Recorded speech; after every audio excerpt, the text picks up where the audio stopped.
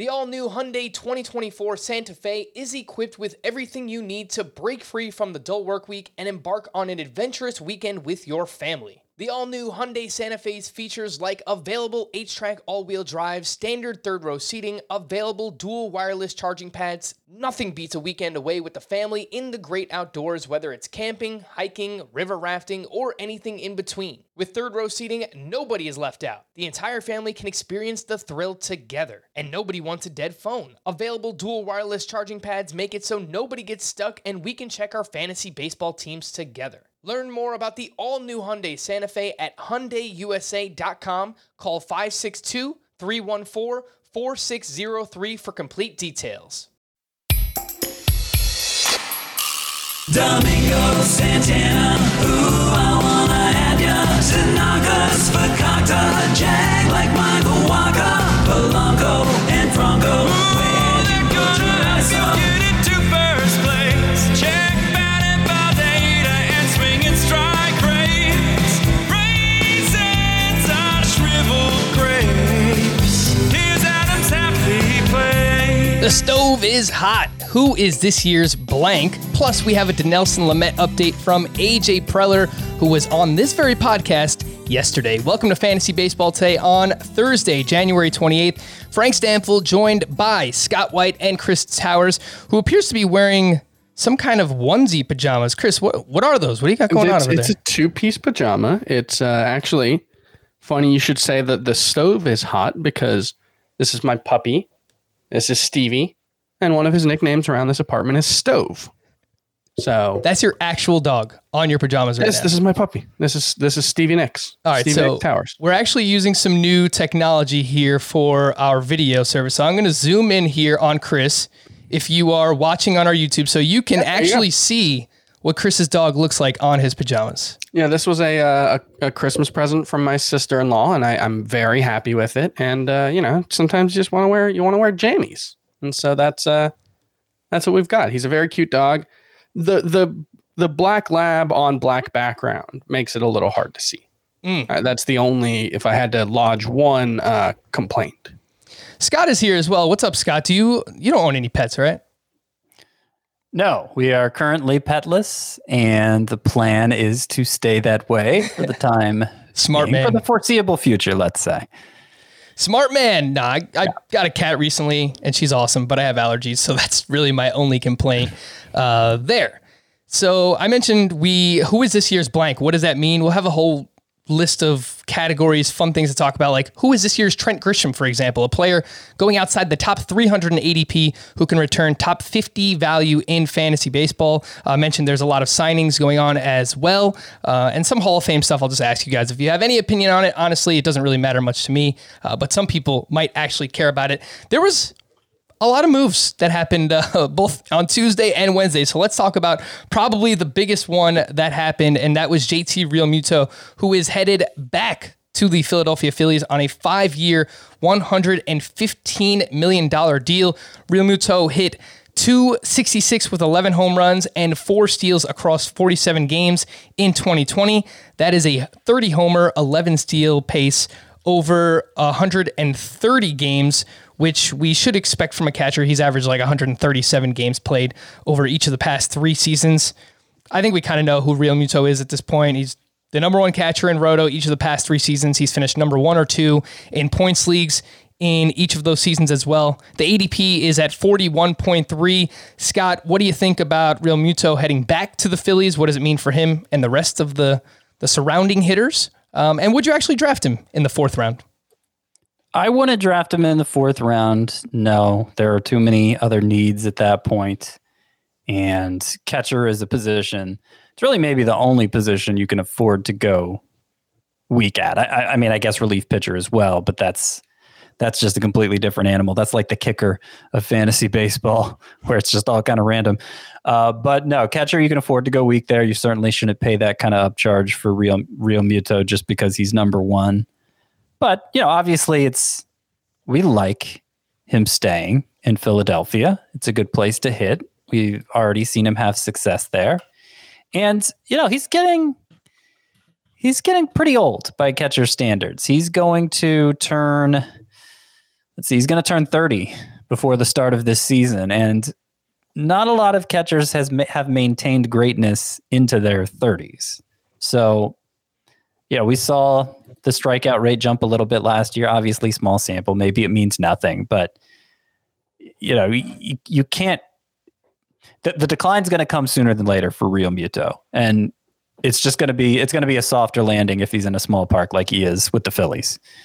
Chris, Scott mentioned the age for Real Muto. He's getting up there. He will be 30 by the time the season starts. He actually ended last season with a hip injury as well. So do those things kind of creep into your mind when drafting him? And would you actually use a fourth, maybe say he falls to the fifth round, would you use a pick that early on a catcher, the best catcher in fantasy? And it's not just that he's the best catcher, but it's sort of a Travis Kelce if George Kittle and Darren Waller didn't exist situation. I was about to say that. I was like, he's so much better. better. Will Smith has done in his 90 or so major league games has been better than JT Realmuto. What Salvador Perez did last season was better than JT Realmuto. What James McCann has done over the last 2 seasons has been better than JT Realmuto. But none of them have the track record. None of them have the sample size to back it up. James McCann, I think in particular, is looks much more skeptical to keep those numbers up. But Realmuto should be the best hitter, a catcher. If not, it's a Mike Trout situation where if someone's better than them, it's probably a career year. And historically, he has played a lot more games than your standard catcher. I think he's second over the last 3 seasons in games caught or games played. Yasmani Grandal is the only one ahead of him. And he was playing some DH. He was playing some first base when he was with the Brewers. And so, Realmuto will probably be among the leaders in innings caught as well at catcher. And so I think you generally can just probably the biggest luxury at a position in fantasy. And so, if it's a 5th round pick, I think I have him 52nd. Real Muto wasn't the only person who signed over the past couple of days. Marcus Semien to the Toronto Blue Jays for a massive amount of money. I mean, good for Marcus Semien. Get your money, man. 1 year, $18 million deal. Before we try and figure out this playing time situation for the Toronto Blue Jays, let's just quickly hit on Semien, who, Scott, I know you liked last year. He was coming off that mid-career breakout, that 2019, where he had the 892 OPS, just a massive season. He was in the running for MVP, and then followed that up in 2020 with a 679 OPS, just 7 home runs, 4 steals, which, the home runs and steals are not terrible. That's 19 homers, 11 steals over the course of 150 games, but he did vastly underperform what was expected of him. So first, your thoughts on Marcus Semien and the landing spot in Toronto. Yeah, so I was pretty much over Marcus Semien, and look, I'm still not as enthusiastic about this move for him as others seem to be, but there's some data that's worth bringing up. So yeah, obviously his regular season stats last year not very good, and in a way that was similar to every other year of his career besides 2019. But if you include the postseason stats, he's one of those like Jose Altuve, Carlos Correa. You include the postseason stats. I mean, he crushed it there, and you combine him with the regular season stats. It starts to look better. And normally we would just ignore postseason stats, but the percentage of games that made up the postseason versus the regular season in this particular year, it makes more sense to combine them. So that's one thing. 2, he's going to a smaller park, regardless of whether the Blue Jays play in Toronto or Dunedin, Florida. Is that how you pronounce that? Their spring training site. I think it's Dunedin. I don't know. Well, Chris is the native South Floridian. I just noticed Chris froze. How long should we leave him here, Scott? I don't know. I'm gonna remove that one. Bring in the out. There it is. There he is. I brought Chris back. Okay, so should I just keep going? Yeah, keep going on Semien. How do you pronounce where the Blue Jays play their spring training games, Chris? Is it Dunedin? Dunedin, I think. Dunedin. All right. Well, whatever. Regardless of whether it's there or Toronto or Buffalo, it's going to be a smaller park than he was used to playing in Oakland. And, he's kind of a fly ball hitter. He certainly was this most recent year. So you'd think that'd be a good thing. But looking at his career history, home away splits very even. So I'm not sure how much Oakland actually held him back as a hitter. So I could see, I'm more enthusiastic about Semien now than I was before this signing. It's a better environment to hit. And, he was stuck in Oakland a long time. It can only help his chances. But, I'm kind of the mind that we saw him I keep using this expression, turn back into a pumpkin last year after a fluky performance in 2019. And I'm not really sure that I'm not at all confident that this venue change is going to cure what ails him. I mean, he's still a useful fantasy contributor, but if he's your starting shortstop, it's a problem. Well, what is interesting about this is he's going to gain second base eligibility, right? And that would make him more useful. But probably still pretty fringy in a mixed league sense. No, that's a really good point, though, and one that I hadn't even considered yet, because the second base position, we talk about it quite a bit. It might be deep with okay talent, mediocre talent, but it's really not a great position up top. And Semien's going around pick 150 in ADP, and he's going to gain second base eligibility within the first week or so of the season. So, no, it's a really good point, and one that I hadn't considered. I still think he's somebody who can hit 20 plus homers, maybe double digit steals, which is serviceable as a middle infielder for sure. And maybe if you're one of the last people to grab a second baseman in your league as a borderline starting second baseman as well. The biggest thing for me, and I don't know how much stock you want to put into this, Chris, because you've kind of talked about how you're trying not to put too much weight on the 2020 season, but his contact metrics, like his quality of contact, Semien, just completely plummeted. Like his hard contact, all of his StatCast data really kind of fell off the map as well. So your thoughts on Semien, and what does this do for the roster crunch with the Blue Jays? Because he's going to play second. That means, all right, where's Kevin Biggio going? There was a report on Wednesday. General Manager Ross Atkins said that he expects Vladimir Guerrero to get another shot at third base. So where do we expect Biggio? Who's losing playing time in the outfield? My poor guy, Rowdy Tellez. I don't know what to do with all this. Yeah, I mean, I think the biggest thing would be someone like Rowdy Tellez he's still got quite a bit to prove. And so, I mean, he's pretty awesome, Chris. Yeah, and he's still got quite a bit to prove. If he gets forced out of the lineup, it's not necessarily, something to cry about for anyone except for Frank, maybe. Yes. But, Biggio, he's played the outfield in the past, so maybe that's an option. Maybe Vlad, goes to first base. It'll work itself out. Someone will underperform. Someone will get hurt. There will be, playing time eventually for the guys who we want to play, is the way I would say that. With Semien, the small sample size nature of 2020 is, you don't want to take too much of it from it, except that his, decline in average exit velocity, his decline in hard hit rate, barrel rate, he basically looked like the guy he was before 2019. And so I think that's probably telling. And the guy he was before 2019 was, I think, a pretty underrated fantasy option, but he was an underrated fantasy option who hit 15 homers and you hoped stole 15 bases. He stole 14 in 2018. That I think maybe he's more like a 20 homer, 15 steal guy or 20 homer, 10 steal guy. It's useful in Roto, but the big breakout, I think, was probably a bit of a mirage. The Blue Jays acquired Steven Matz from the Mets for Sean Reed-Foley, Yenzi Diaz, and Josh Winkowski. I don't think there's really much to add on Steven Matz. He's not very good, and now he moves to the AL East where he has to face a bunch of teams, tough teams.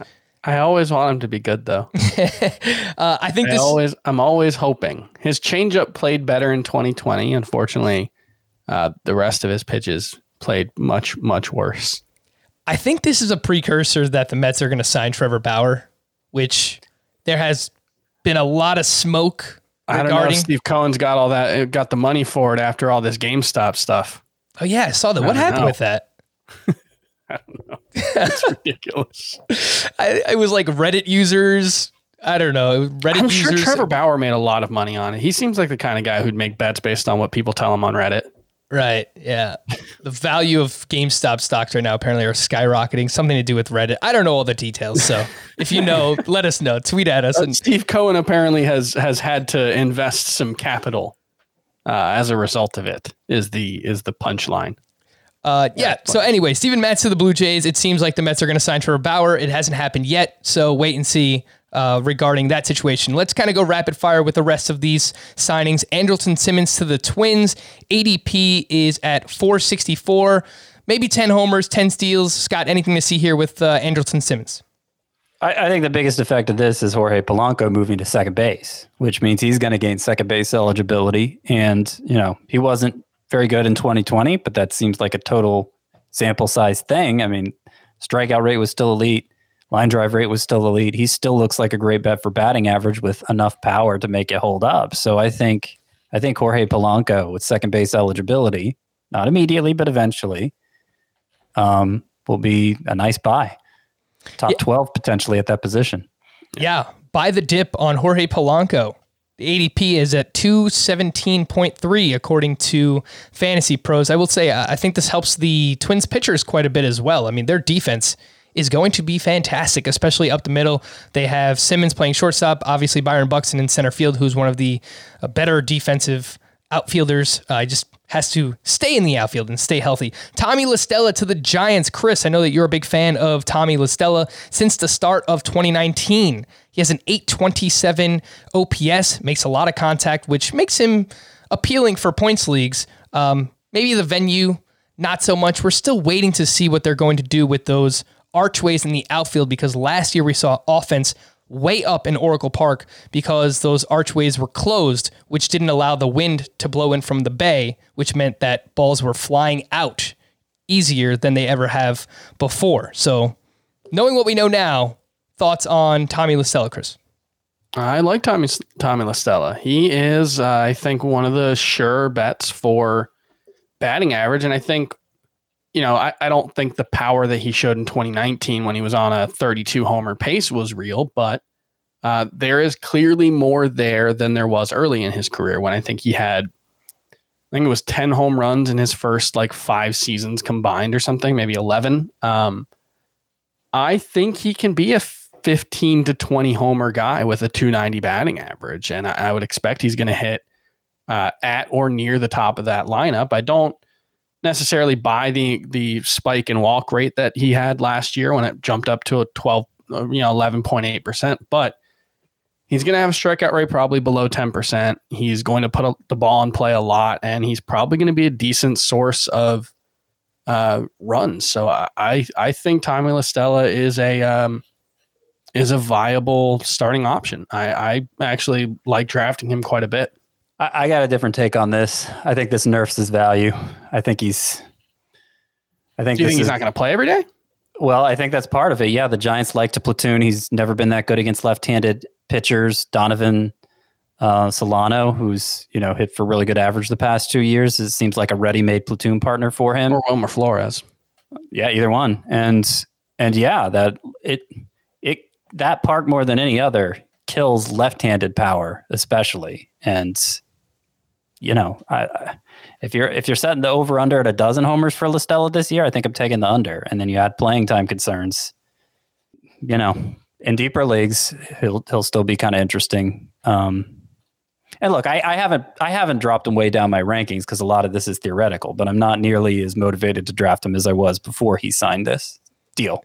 And I will say the power plummeted in 2020. He played 55 games, so he played quite a bit. But the home run to fly ball ratio went from 18.4% in 2019 with the juice ball when we saw him break out to just 6.7% in 2020. So I'm a bit skeptical of the home runs. I would take the under on that home run prop you put out as well, Scott.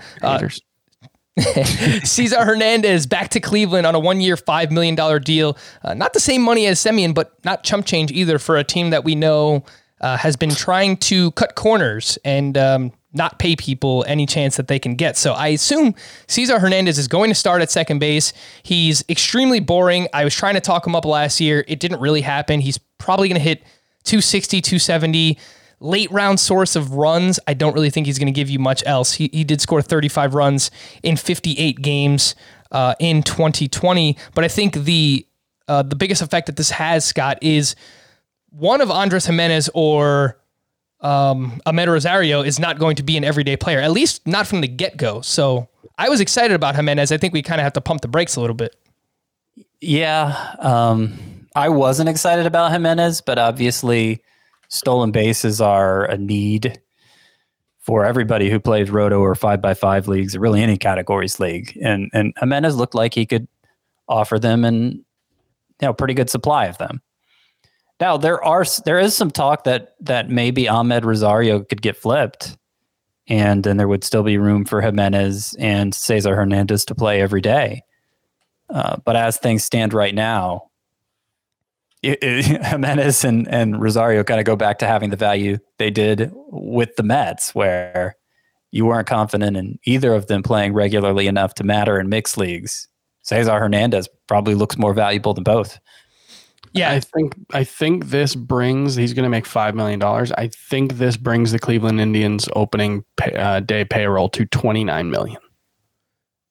Yikes. Which is like early 2000s Marlins and Rays level. I mean, look, I everyone is suffering through the pandemic. I understand that. But man, like if you're going to invest anything, if you're going to invest $5 million, why don't you do it in the outfield, man? I mean, look at this outfield. Josh Naylor, Oscar Mercado. All right, maybe Mercado's a little bit of a bounce back candidate. Daniel Johnson, your starting right fielder. Jake Bauers at first base. I mean, if you're going to allocate funds, I mean, why don't you just give Gimenez and Ahmed Rosario an opportunity to play every day and sign a cheap outfielder? Just excuse me, $28.55 million is the number.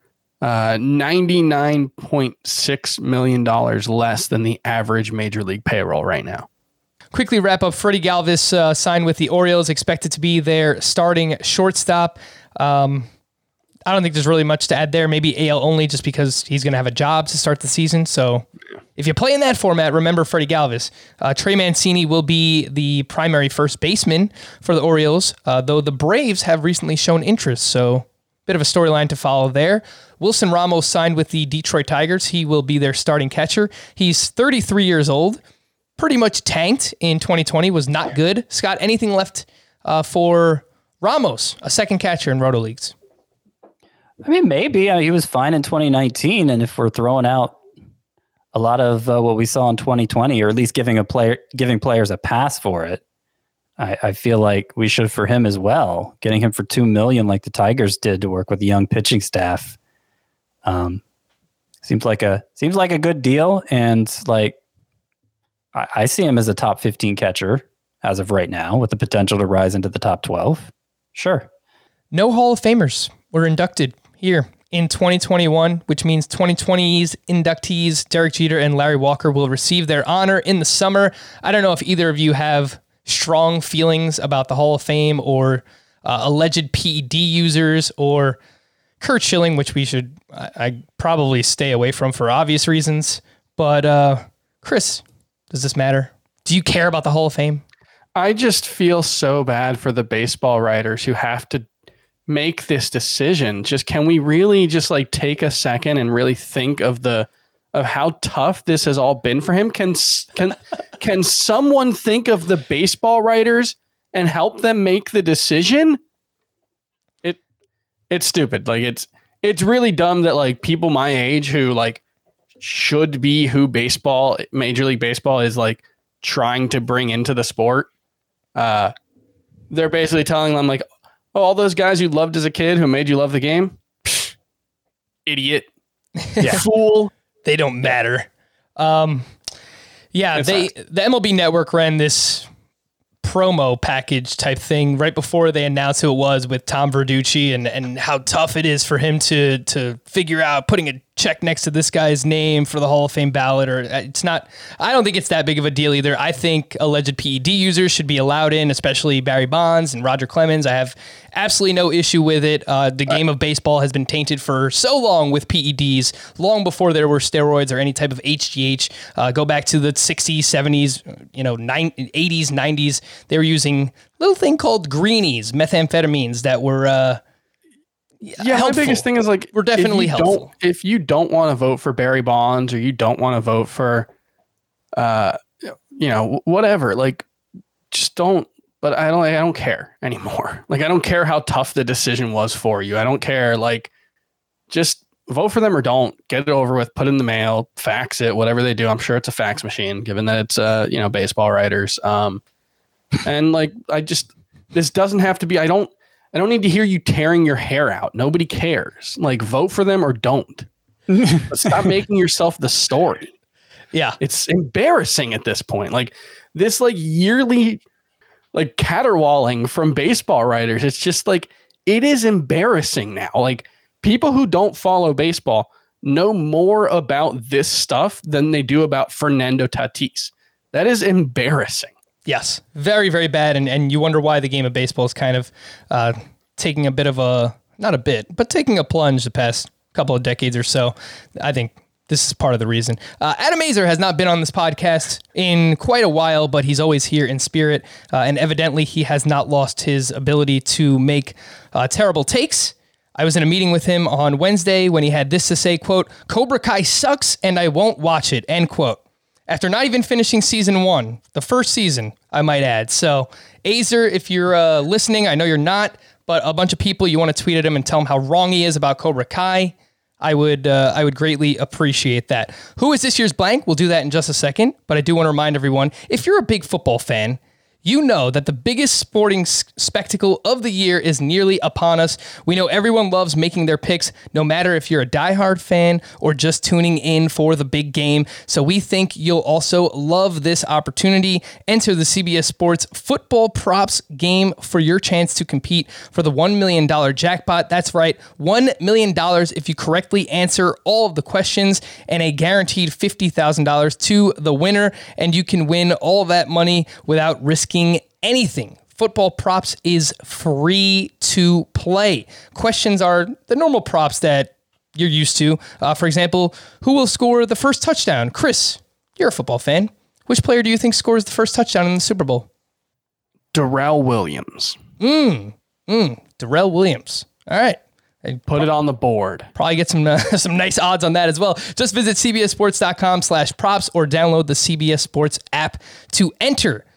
And if you enjoy this podcast, we really do appreciate those 5-star Apple Podcast ratings, and make sure to drop a question in the review as well. We actually have a few questions that were sent in via Apple Podcast reviews. This one's from Chris Higdon.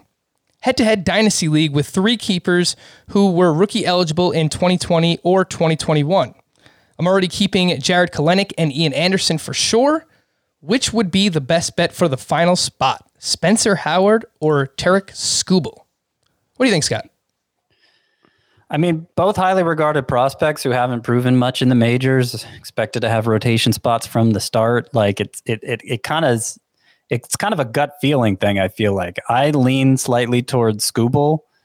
I think he showed a little more as a rookie once he started mixing in his changeup more as the season went on.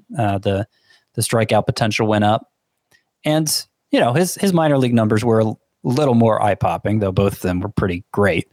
So I lean Skubal, but like if you have a hunch about Howard, I'm not gonna try to talk you out of it because I don't really know. It's almost a coin flip.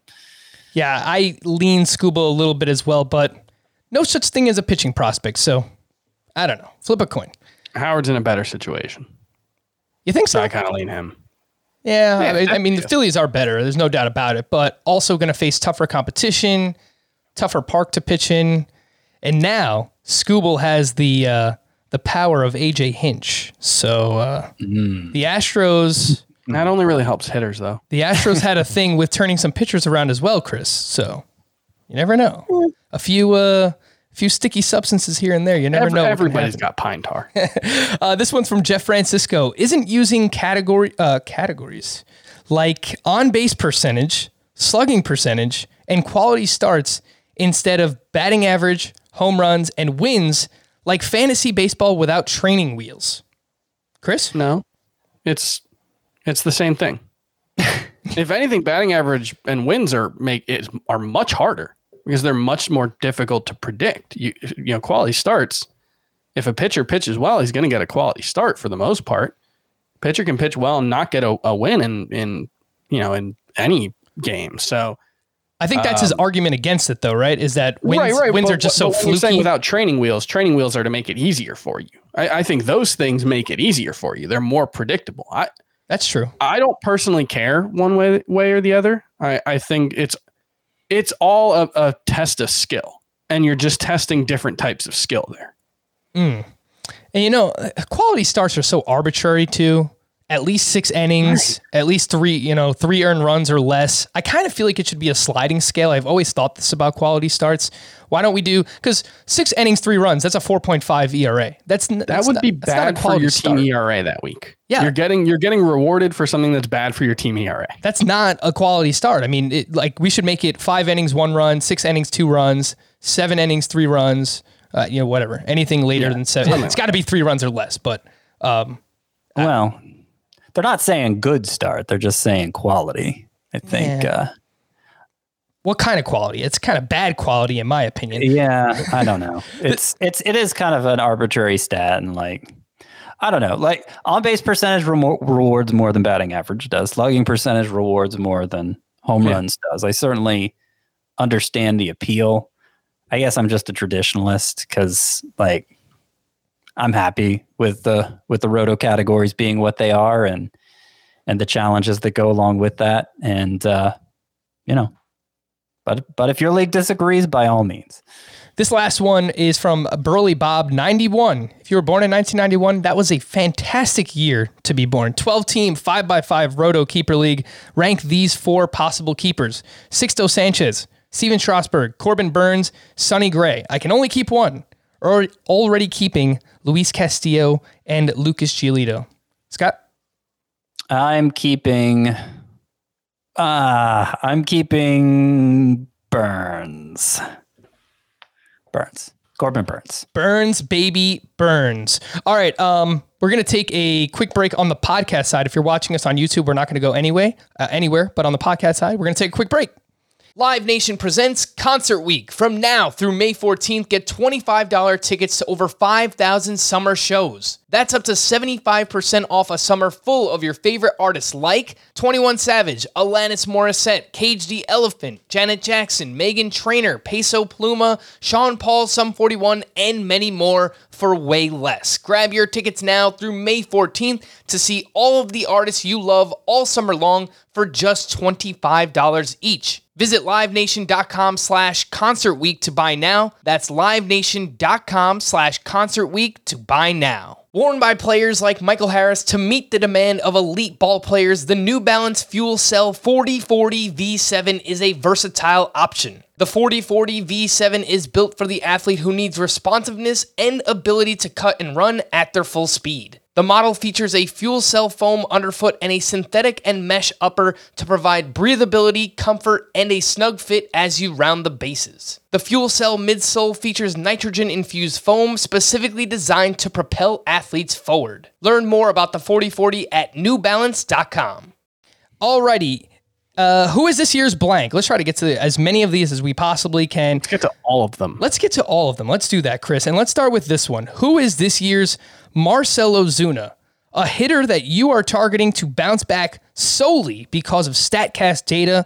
We were pounding the table for Marcell Ozuna last year, highlighting that in 2019, he vastly underperformed his expected batting average, his expected slug, his expected WOBA. He was making awesome quality of contact that final year with the Cardinals, but the results just weren't there for Marcell Ozuna. But when you dug in under the hood, the StatCast data said that Ozuna deserved much better outcomes than he actually received. So who is a hitter that we can say that about in 2021? We'll start with you, Chris. Who is this year's Marcell Ozuna? I'm going to go with Miguel Sano, who had an absolutely awful 2020 campaign. But A 40% strikeout rate will do that.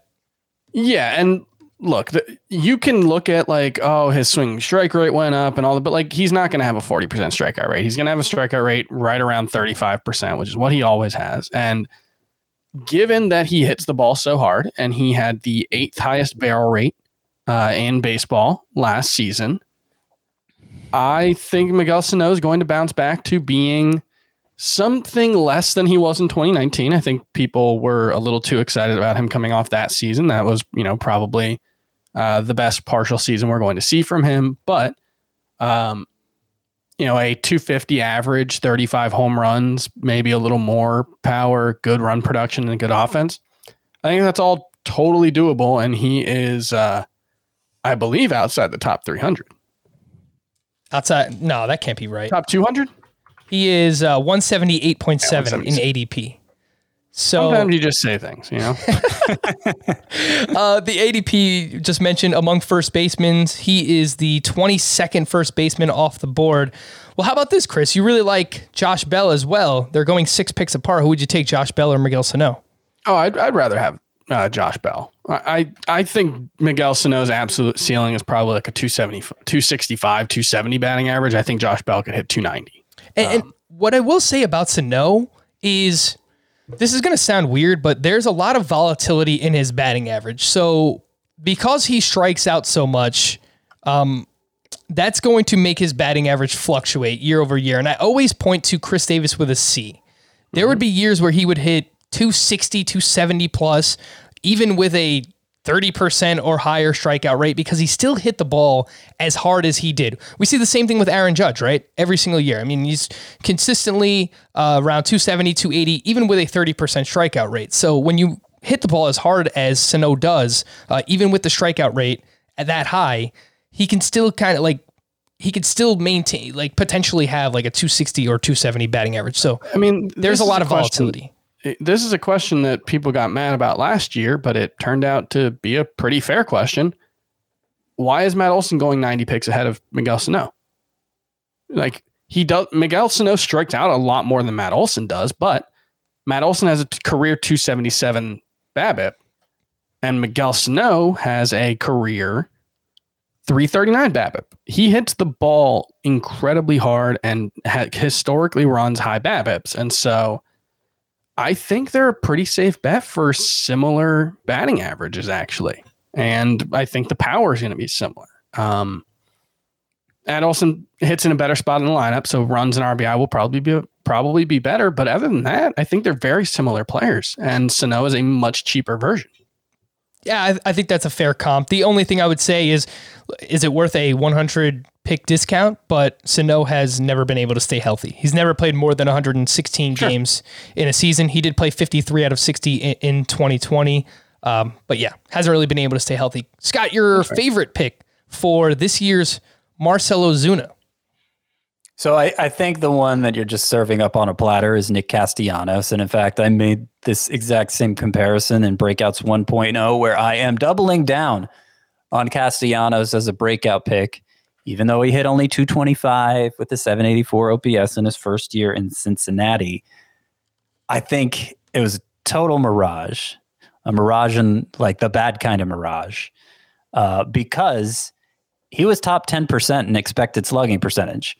And in fact, it was his 5th consecutive year, top 10% in expected slugging percentage. In 3 of those years, he's been top 10% in expected batting average, very reminiscent of Marcell Ozuna.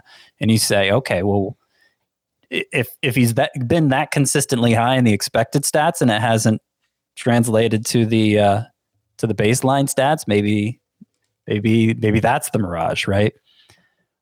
But he played in Detroit, which was a park that was like, couldn't have been worse suited for his particular style of hitting, where he hits a lot of balls to right center, especially. And it's just, it just killed so much of his potential. He got out of there. We saw how well he did with the Cubs in the second half of that season once he was out of Detroit, and Cincinnati's an even better place to hit. So what I think happened to Castellanos last year, and was able to happen because it was such a small sample is he had terrible BABIP luck, still an elite line drive rate, Freddie Freeman type line drive rate, but a low BABIP.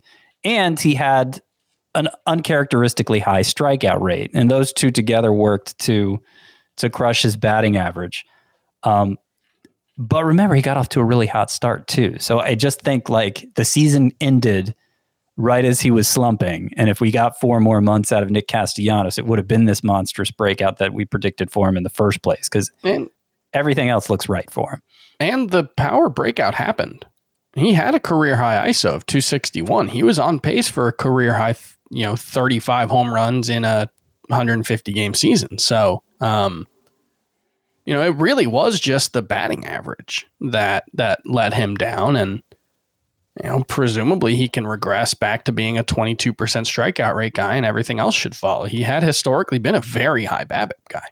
Yeah, and that's because he hits so many line drives. And Scott, you referenced the line drives that he hit last season, and he was up over 25%. I looked at this among the 23 qualified hitters with a 25% line drive rate or better. Castellanos' 257 BABIP was by far the lowest. So we should expect regression there as well. I'm just going to keep saying it until it happens or until Nick Castellanos retires. I still think that we have that 280, 35 homer, 100, 110 RBI season in his bat. I think it's possible. Yeah. Easily. I think that could be his baseline in Cincinnati. I think it could be even better than that. I'm still sticking with last year, the comp for me was Nolan Arenado. I think you dropped a JD Martinez one, Frank. And those comparisons don't sound as lofty today as they did a year ago today. But those, we're talking second round production potentially from Nick Castellanos. All right. Yeah. He was my pick as well. So I've been since October, November, I've been writing about it. I did a New Year's resolution article on the site, which you could find. And my New Year's resolution for Nick Castellanos was to have better luck, which is kind of tongue in cheek because obviously you can't control that. But based on his quality of contact, I think he's going to be just fine. All right, next up, who is this year's Jose Abreu or Trevor Bauer? And what I mean by this is a player going in rounds 6 through 8. So anywhere from pick 65 to 85-ish in that range that will return first round value. Both players, both Bauer and Abreu, were top 12 in 2020. So Scott, why don't you get us started this time? First round value in someone that you can get in round 6 to 8. So I like your pick, but I didn't want to copy your pick again like I did with Castellanos. So I'm going to go with Keston Hiura. And look, I didn't see much from him last year that was encouraging. The strikeout rate, which was already bad, got even worse. It got to like Joey Gallo levels. And, the exit velocity wasn't nearly as impressive. Giving him a total pass because it was a weird season. And because it was what he did last year was so far in the opposite direction from what he was expected to be from the day he was drafted. He was considered one of the best bats of his entire draft class, showed it through the minors, looked like it as a rookie, and then, just collapsed here during this weird season. So I'm going to, it's entire, the case for him is entirely just belief in the pedigree, but I have that belief in the pedigree. And, I don't know that I want him at his ADP necessarily, but I see why the ADP is that high because I think the upside is that high. And that ADP that you referenced for Keston Hiura is 65.7. So he's going about 8 picks behind Kevin Biggio, according to Fantasy Pros. He's going 3 picks higher than Brandon Lau, and about 17 picks higher than Ketel Marte. So yeah, you gotta spend a decent bit. 6th round pick on Keston Hiura. I liked him a lot last year. Don't want to put too much stock into it in 2020, but swinging strike rate was second among qualified hitters behind only Luis Robert, led the National League in strikeouts.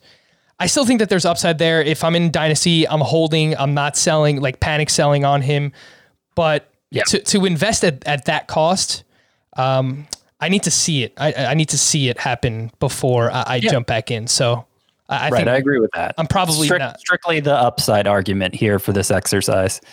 Chris, a player going in round 6 to 8 that you think can return first round value?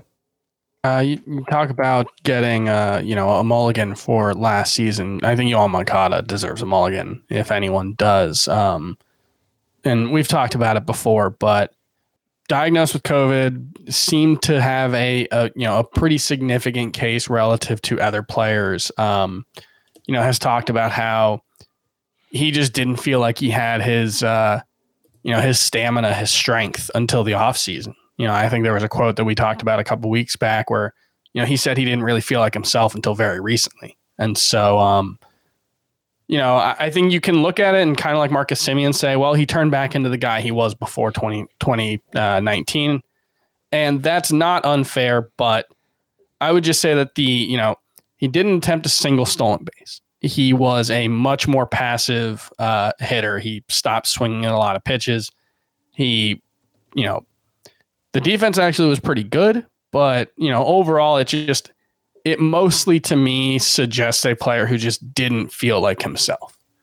And I'm willing to give him a pass for 2020 because I do think the talent level is so high. I think there is 30 homer, 15 stolen base potential here. And I just don't think he was right in 2020. So I'm willing to buy back in. The ADP for Moncada is 91.3. He's going 6 spots behind Eugenio Suarez among third basemen and 6 spots ahead of Max Muncy. So the ADP has dipped a little bit from last year. He was a top 70 pick, I want to say, last season. So people are letting his weird 2020 kind of affect his draft stock for this upcoming season, which might not be fair. He looked like he was, kind of turning a page and breaking out in 2019, and he's still just 25 years old. He's going to turn 26 in May. I think some people just have Yoan Moncada fatigue at this point too, because we've been waiting for it for so long. But hey, man, if he's hanging around pick 100, I think that there is still a good amount of upside with one Yoan Moncada, especially in that lineup. The pick for me, someone going in this range that could return first round value, is Yordan Alvarez. I think it all comes down to health. What can we expect in terms of his knees? He had dual knee surgery in the offseason. There's been some video of him running on a treadmill. So I don't think he's going to play in the field much. They really just need him to step up to the plate 4 or 5 times a game. And while they lost Springer, I still think their lineup is pretty damn good, the Houston Astros. We saw what his upside was in 2019. He hit 50 home runs between the majors and the minor leagues, right around 150 RBI. Great just plate discipline, 14% walk rate. He just looked the part. He looked the part of, someone that can be a 300 plus hitter with 35 to 40 home runs. It's just a matter of him staying on the field. And with his cost currently going in this range, which is 79.7 is ADP. I mean, that's about the time where you should be looking to take risks like that. I think guys that have massive upside, but a potential big downside as well. Of the 3 players we picked here, Hero for me, Moncada for Chris, Alvarez for you. Alvarez is the one I'm most likely to draft at his going rate. I mean, one of my big draft day priorities this year is you got to get one of Alvarez, Nelson Cruz, and JD Martinez, because I still have a lot of faith in all 3, and the discount is extreme. Yeah, among all the utility bats, Yordan Alvarez, the cost versus upside, he is my favorite. My second favorite is actually Giancarlo Stanton, who we've talked about quite a bit already. Who is this year's Patrick Corbin? And by this, I mean a pitcher we expect to take a step back in 2021. Scott, why don't you get us started here? So I'm going to say Max Fried is the pick here. And it's like, oh, what are you doing turning on Max Fried like that? Shame. Well, I think everybody's just gone a little too sanguine with Max Fried because he had a 2.25 ERA last year. He was basically in the Cy Young race all year. But like the numbers backing that up really weren't so great. His xFIP was 4.05. His Sierra was 4.32. This is compared to a 2.25 ERA, remember. His strikeout rate dropped quite a bit. It was only 8 per 9. He's a great ground ball pitcher, so he can get away with that. But is he going to be somebody who competes for Cy Youngs if he's doing that? I don't know. And then beyond that, like he's not taking on the workload of a pitcher the kind of workload you'd expect to see from a pitcher getting drafted like he is. Last year, 4 times he went 6+ innings. So like a third of his starts, he went 6+ innings, which means under 6 most of the time. That's not good. That's not good from a non-strikeout pitcher. It appears is what he's becoming. Mostly a ground ball guy. And yeah, I think there's a chance. I don't think he's going to be bad, but I think there's a chance he's going to let a lot of people down who are targeting him as a number 2, number 3 type in fantasy. Chris, a pitcher you expect to regress this season? Kenta Maeda. I mean, first of all, he's going to face major league caliber lineups this season. I mean, he's still going to face Cleveland, so. Right. No, I'm not saying he's going to face exclusively major league caliber lineups. He'll face Cleveland and Kansas City and Detroit.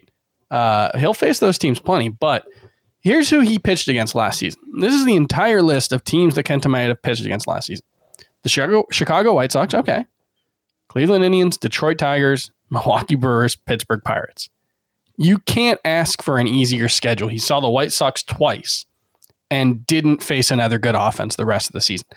That's not to say Kenta Maeda is not good, but Kenta Maeda clearly pitched over his head last season. We're talking about a 208 BABIP. We're talking about an 80% strand rate, a 49% ground ball rate. Those are all well above his career norms. Now, ground ball rate, you can say, started throwing his slider more, started throwing his changeup more. Those can lead to more ground balls. That's fine. But there is a significant amount of regression coming for Kenta Maeda. He's historically been someone who's underperformed his peripherals a little bit. And, you talk about Max Fried and only going 6 innings. I think 4 times was the number. Kenta Maeda did average 6 innings per start last season. However, he averaged 6 innings per start with a 208 BABIP and 80% strand rate. He's not going to do that next season if those numbers stabilize. If he has a 73% left on base rate, if he has a 270 BABIP, and those would both be pretty good numbers. And so I just think you're probably looking at someone who's not going to have the volume, who's going to regress and probably be more like a mid-3s ERA pitcher, and he's being drafted like an ace. Scott. Sorry, Scott. Scott, I will give you 30 seconds to give your retort because you have Kenta Maeda ranked as your SP11 in both formats, starting now. I think I'm in the highest. It looks like I'm one of the highest in the industry on him. And, I think it was just what was waiting to happen for him based on the way his underlying numbers looked from his time with the Dodgers. And he made some improvements in his pitch selection after joining the Twins. And it wasn't just like this weird ERA thing happening like we saw with Max Fried. I mean, he was missing bats like crazy. The xFIP looked great. The swinging strike rate was elite. And he was very efficient. I can't find anything wrong with the way he actually performed. It's just an appeal to track record. But frankly, I think the Dodgers didn't know what they had in him. I will just say it reminds me of Blake Snell coming off of 2018.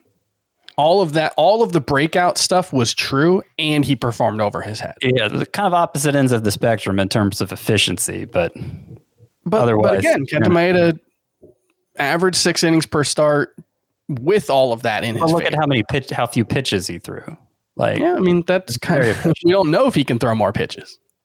Yeah, I remember when he was going for the no-hitter or perfect game, that was really the only game where they pushed him. But maybe it's by design, right? Maybe this is how you get the best out of Kenta Maeda, is you limit him to around that 90 to 100 pitch mark. You don't let him go third time through the order very much, and that's how you keep the numbers where they're at. So choose Chris or Scott when it comes to your feeling on Kenta Maeda. I'm just going to point out Zach Greinke for me, who is 37 years old. He had a 4.03 ERA, 1.13 WHIP.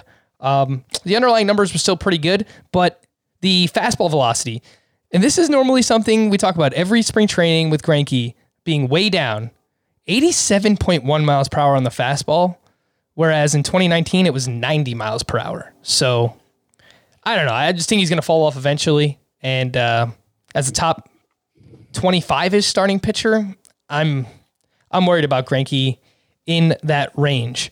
All right, let's hit these two quickly here, not spend too much time, because I do want to just quickly play that Preller quote on Dinelson Lamet. We'll end with that. But we'll turn back the clocks to 2019. Who is this year's Kirby Yates, a reliever going outside the top 10 closers in ADP, who will lead baseball in saves? Chris, give me your pick in 30 seconds or less. Kirby Yates.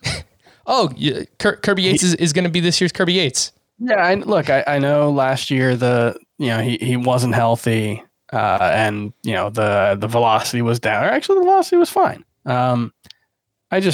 He's being drafted at a discount, and anytime you can get someone on the downswing who's got the track record that Kirby Yates does, I think that's a very good opportunity to buy.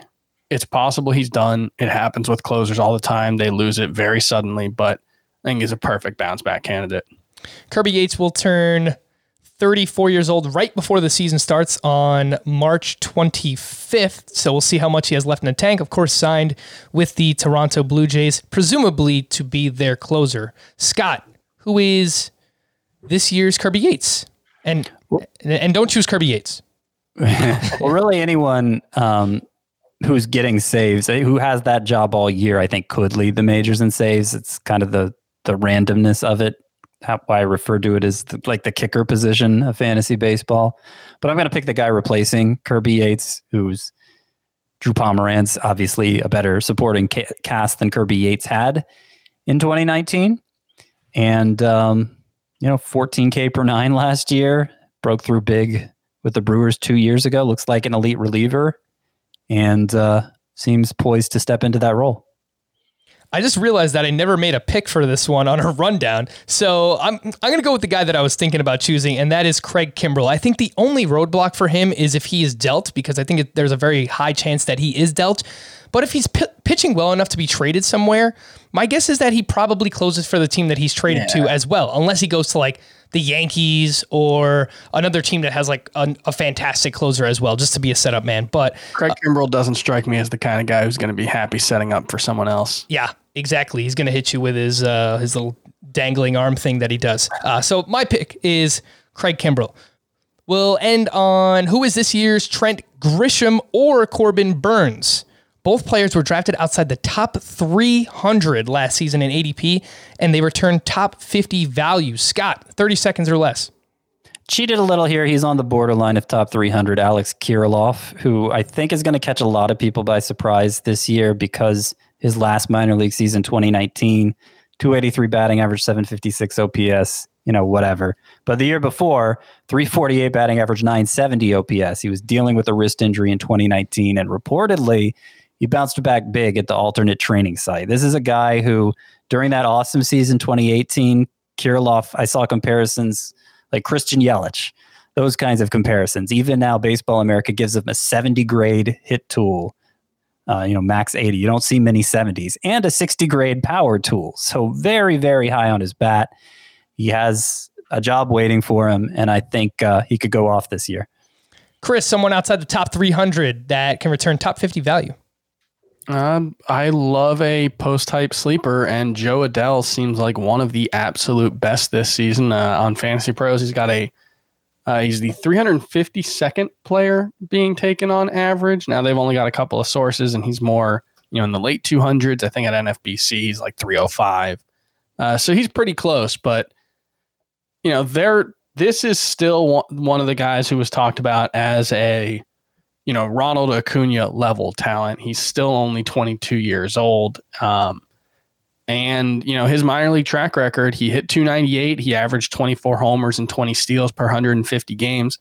Very small sample size, only 224 games because he dealt with injuries. But if you're looking for high upside, if you're looking for the kind of guy who can take a big step forward and help you win your league, I think Joe Adell's right there among some of the best.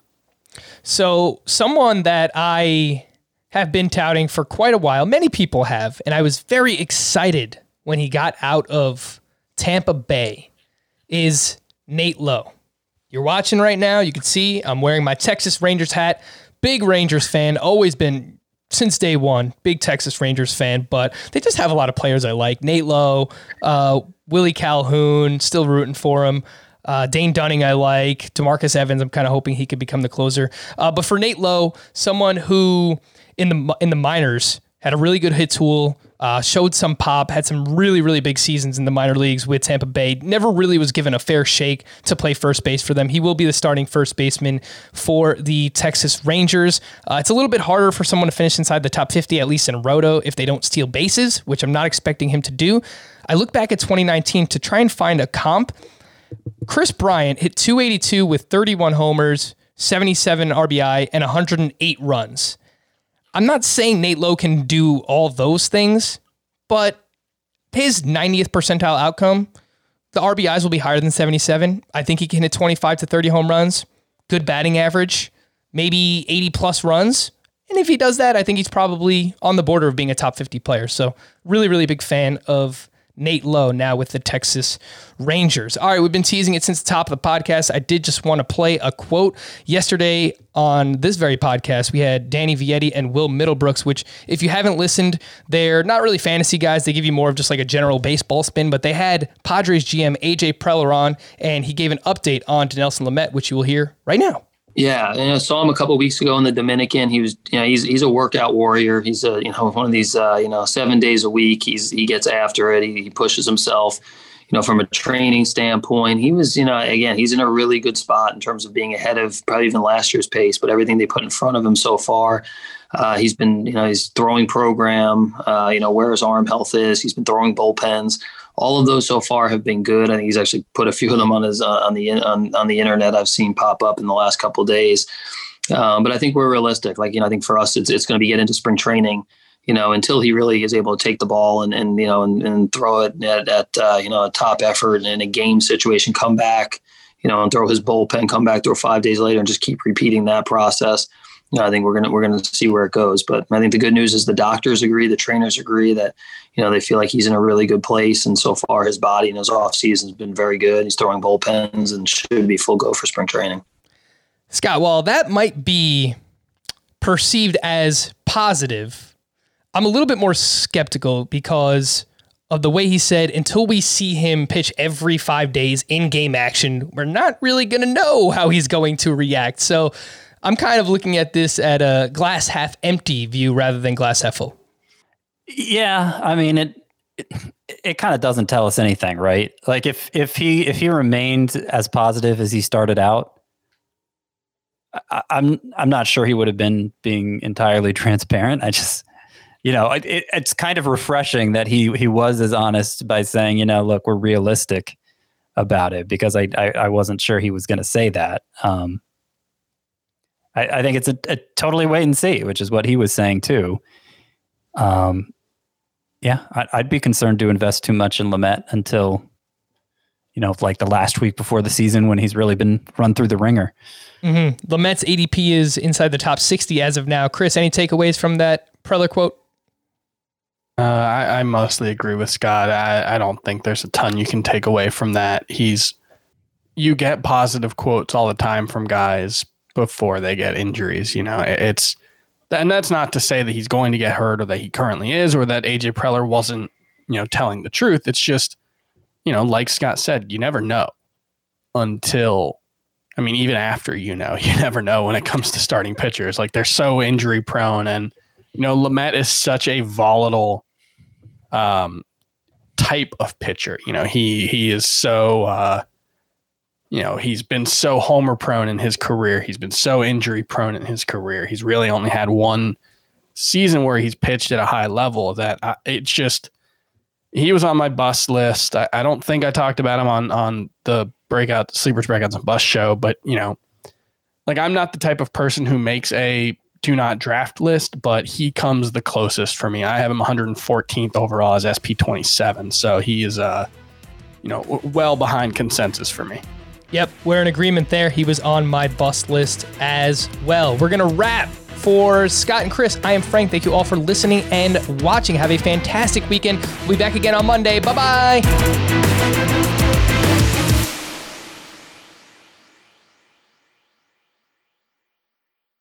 Homes.com knows that when it comes to home shopping, it's never just about the house or condo. It's about the home. And what makes a home is more than just the house or property, it's the location and neighborhood. Homes.com offers in-depth neighborhood guides with detailed video overviews, comprehensive narratives, and unbiased information from a multitude of sources. You thought we'd go in-depth with player analysis on fantasy baseball today? You haven't seen anything yet. Each listing features comprehensive information about the neighborhood, complete with a video guide. If you have kids, it's also schools, nearby parks, and transportation options. When looking at local schools, they offer test scores, state rankings, and student-to-teacher ratio. They even have an agent directory with the sales history of each agent. That's why Homes.com goes above and beyond to bring home shoppers the in-depth information they need to find the right home. So when it comes to finding a home, not just a house, this is everything you need to know, all in one place. Homes.com. We've done your homework.